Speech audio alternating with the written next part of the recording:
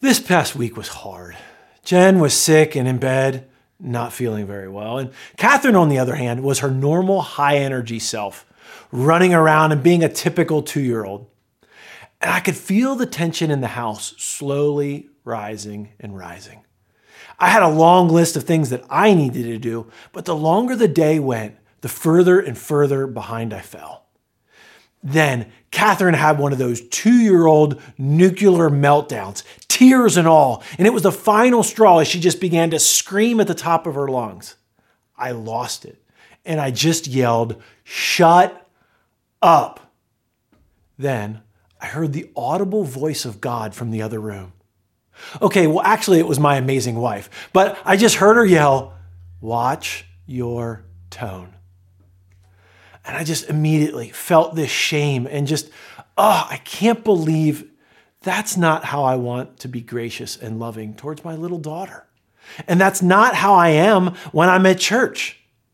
You see, sometimes by default, we give other people the best of ourselves, while those at home get the leftovers. They see the true versions of us, and it's not always the best version of me. You see, what I'm trying to say is that even in the stress of life, when everything is just rising, it is then that our actions matter. Who we are and what oozes out of us matters. And parenting is hard. Relationships and marriage are hard. Shoot, life is hard. Because when the pressure comes, we often give our best at work. And we let our guard down at home or in the car or around the people that we are closest to. They see us warts and all. But it's not just those that are closest to us that are watching. I mean, they feel the brunt of it, but others are watching too. Outsiders are watching us too. And even if you don't think that they're watching, they are. Because how we treat each other is a part of our witness. You see, when people see us fighting, they don't want to be a part of that team. And we may say, "Not my circus, not my monkeys."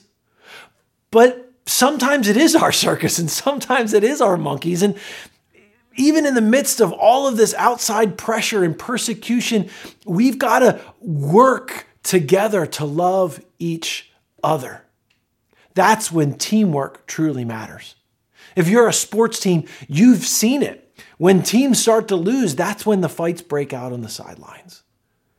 But that's when it matters. Are they going to rally and come back, or are they going to disintegrate? We know that the kind of team that we want to be a part of is a team that holds together. That's the kind of team and community and church that people are looking for. And yet it's so hard to find.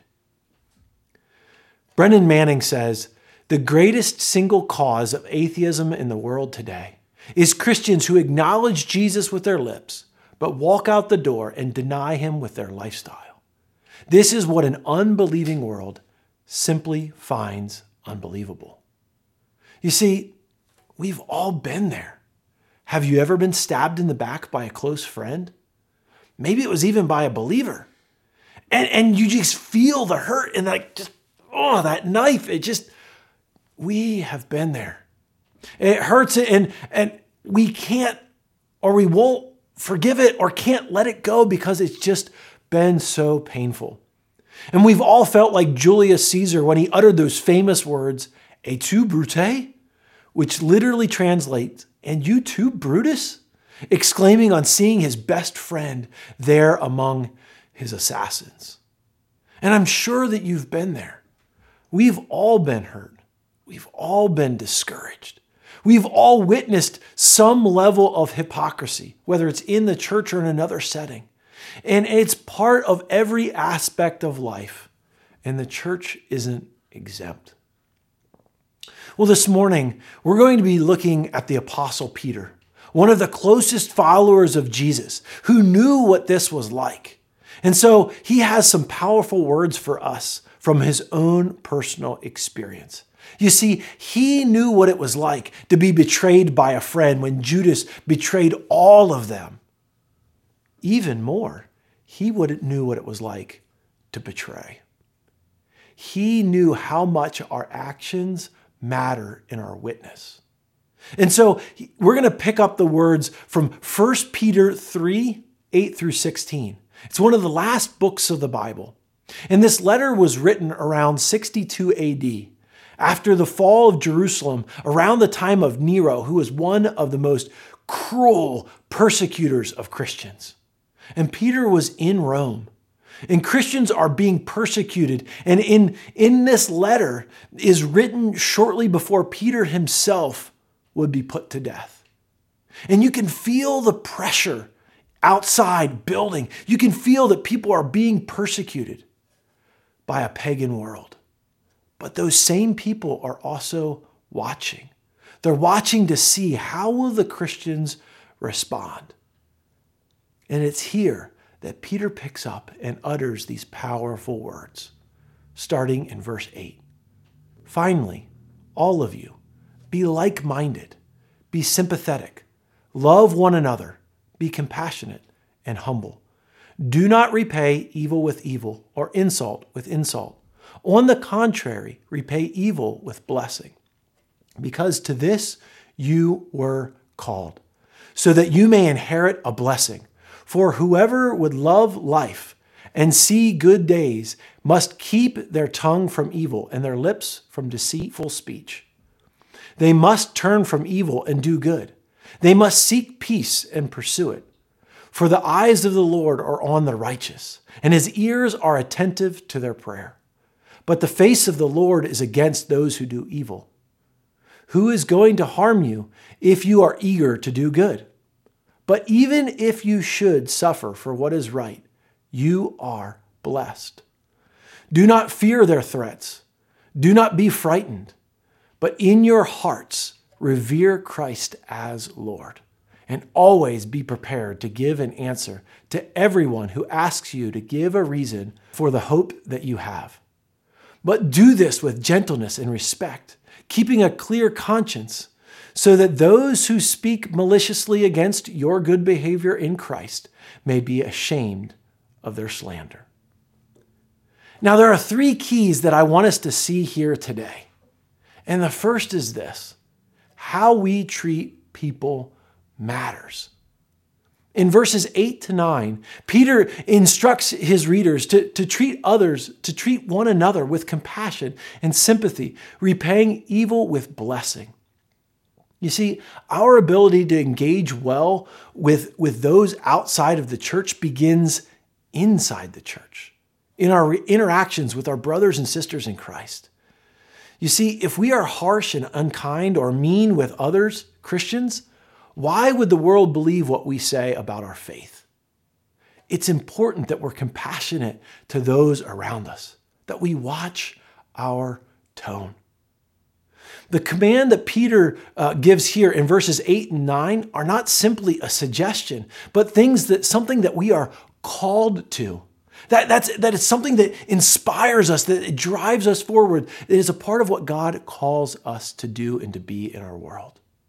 And this is different from what our world and our sinful nature tells us to do.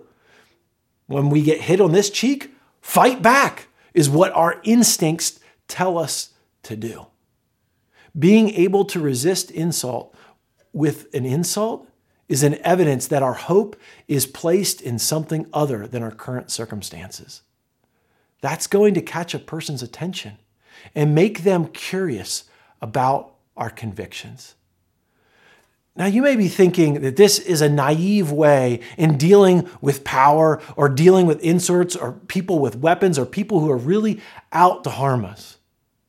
But during the civil rights movement, many African Americans were inspired by Martin Luther King Jr., a Christian pastor, to engage in nonviolent demonstrations, even in the face of profound violence and hate. There's this famous march across the Edmunds Pettus Bridge in Selma, Alabama, that was broadcast into homes all around the nation. And people saw the powerful witness of refusing to repay evil with evil. It was a prophetic witness that revealed truth. You see, the local sheriff, Jim Clark, didn't think it mattered how he treated people. He was going to teach them a lesson, and he had the power, and might makes right. Feeling justified, the police on horseback with clubs in hand brutally beat the crowd, literally beating some people unconscious.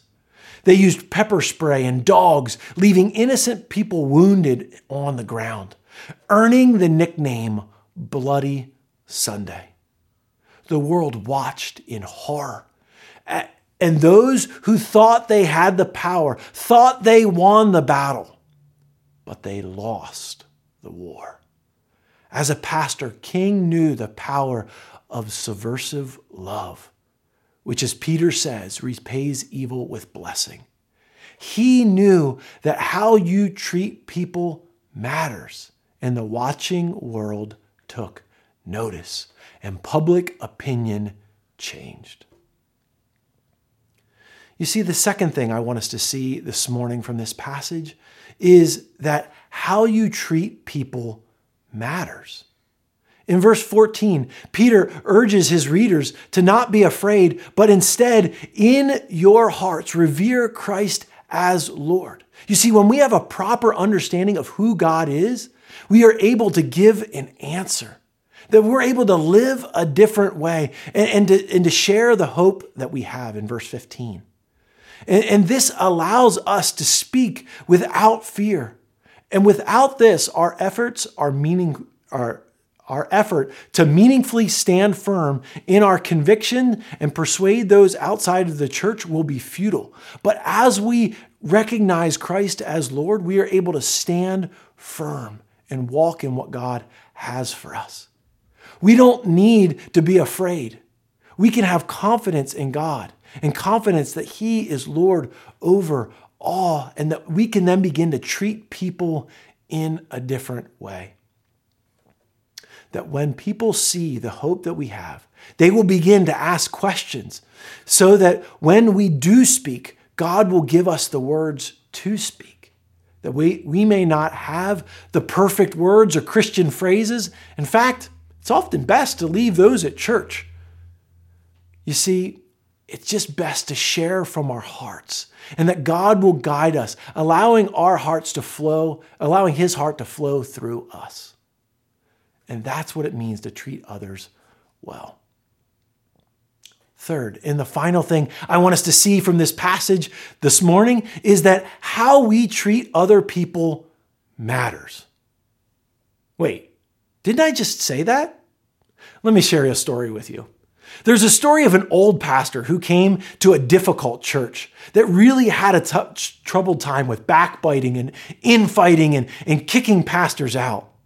And so on his very first Sunday, the preacher stood up and preached this amazing sermon on loving your neighbor and loving others as Christ loved the church. And the people were inspired, and they went home. And the next Sunday, this preacher came back.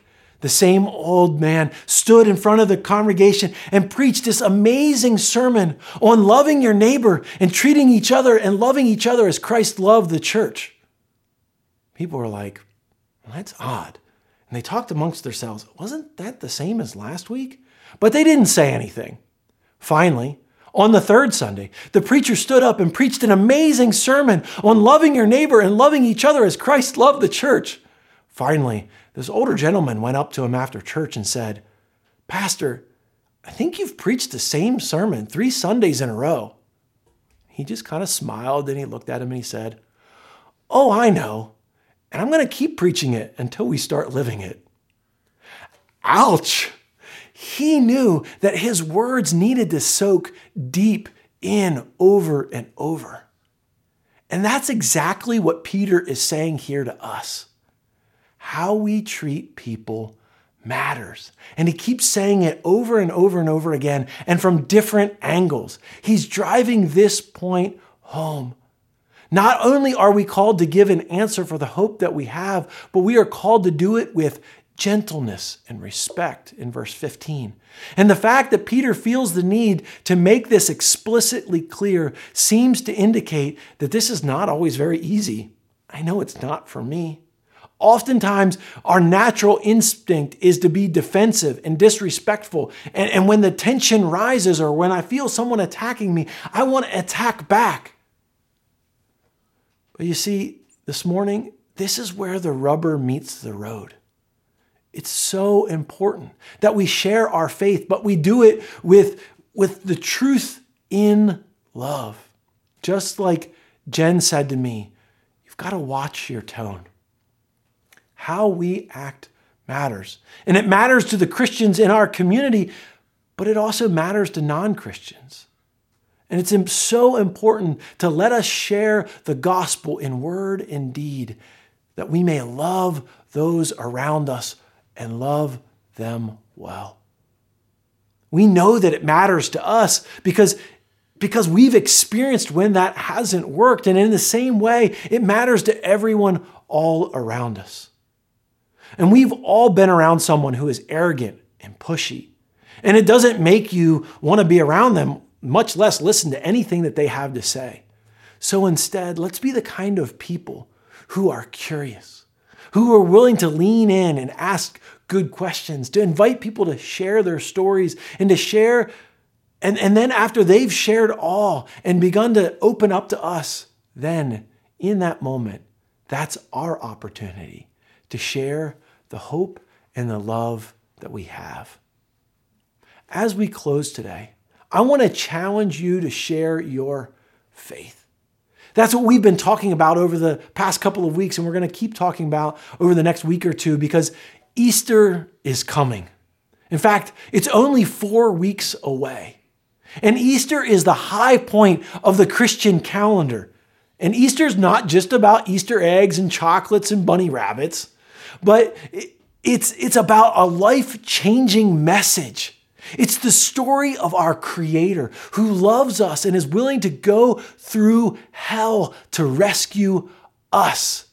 And there's something that is so powerful that God is up to, and God wants to invite us into this.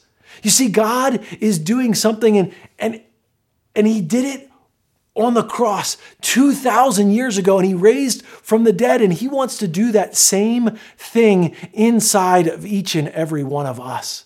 And so this is our opportunity over the next couple of weeks to begin to pray for our neighbors, to pray for maybe a loved one who doesn't yet know Christ, and to begin to ask and build relationships and say, God, would you give me the words to reach out to my neighbor? And then to begin to allow our actions and how we treat them to matter and to show respect. So let's take a moment and think about who are a couple of people over the next 5 weeks that we can begin to pray for, to build relationships, and then eventually to begin to invite them to church, invite them maybe to start watching online, or just maybe even invite them, can I share my story with you of how Christ has made a difference in my life? Maybe you even want to share some of your doubts or places where you're struggling because we're not perfect. But then share how God has and is changing you and invite them to experience that same thing. Now, you may be sitting there this morning and thinking, but I don't know if I can do that. And I know that because I've been there too. I know that fear of I don't know if I'm going to have the right words.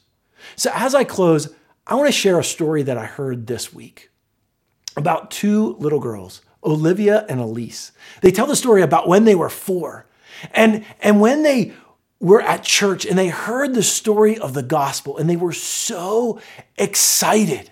They were so excited to experience this new faith and this new life that when they got in the car on the way home, they began to talk to their mom and they said, Mommy, we discovered the joy of Jesus. And they began to ask her about people in their life and said, does Grandma know Jesus?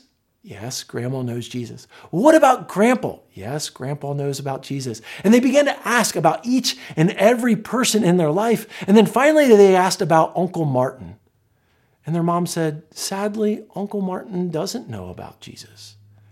And he doesn't have a personal relationship with him. And the girls were so sad. And so as soon as they got home, they asked their mom, Mom, can we call Uncle Martin? Well, of course you can call Uncle Martin. So they picked up the phone and they called Uncle Martin. And these two twin 4-year-old cute little girls just began to ask Uncle Martin about Jesus.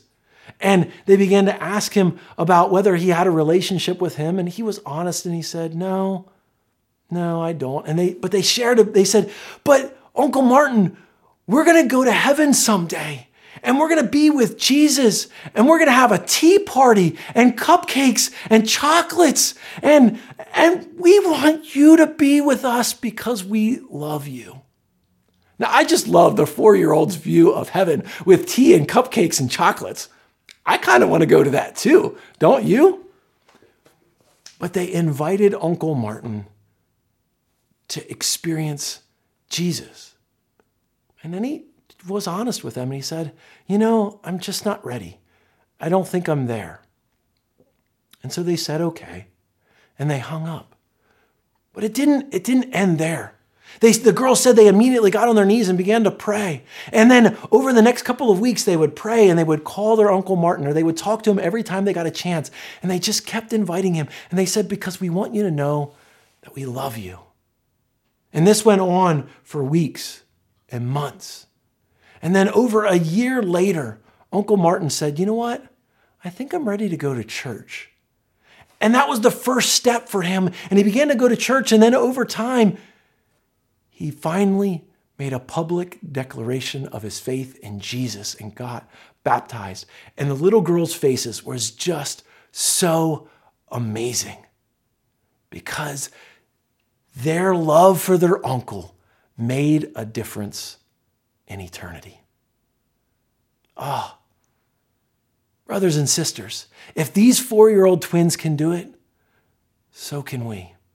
So can I. And I just pray that this morning that we would have the courage to do the same, to go and to share in word and deed our heart for others because our actions matter. Let's pray. Father God, I thank you so much for this morning. And God, I thank you for just the encouragement of Olivia and Elise and their love for their uncle. And God, I pray that you would inspire us to have that same kind of love for our neighbors and our friends. God, would you make the words of 1 Peter come alive to us, that we wouldn't respond when we are hurt, but we respond in love.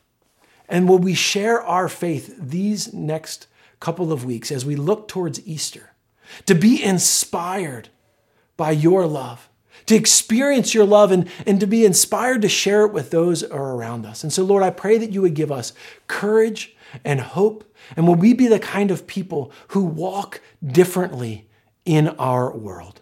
God, give us courage, give us strength, and give us your love this week. In Jesus' name we pray. Amen. Well, thank you so much for being with us here this morning. I am so grateful to be here with you. May you have a blessed week, and may you go in God's grace and his strength, and may you experience his peace today. Be blessed.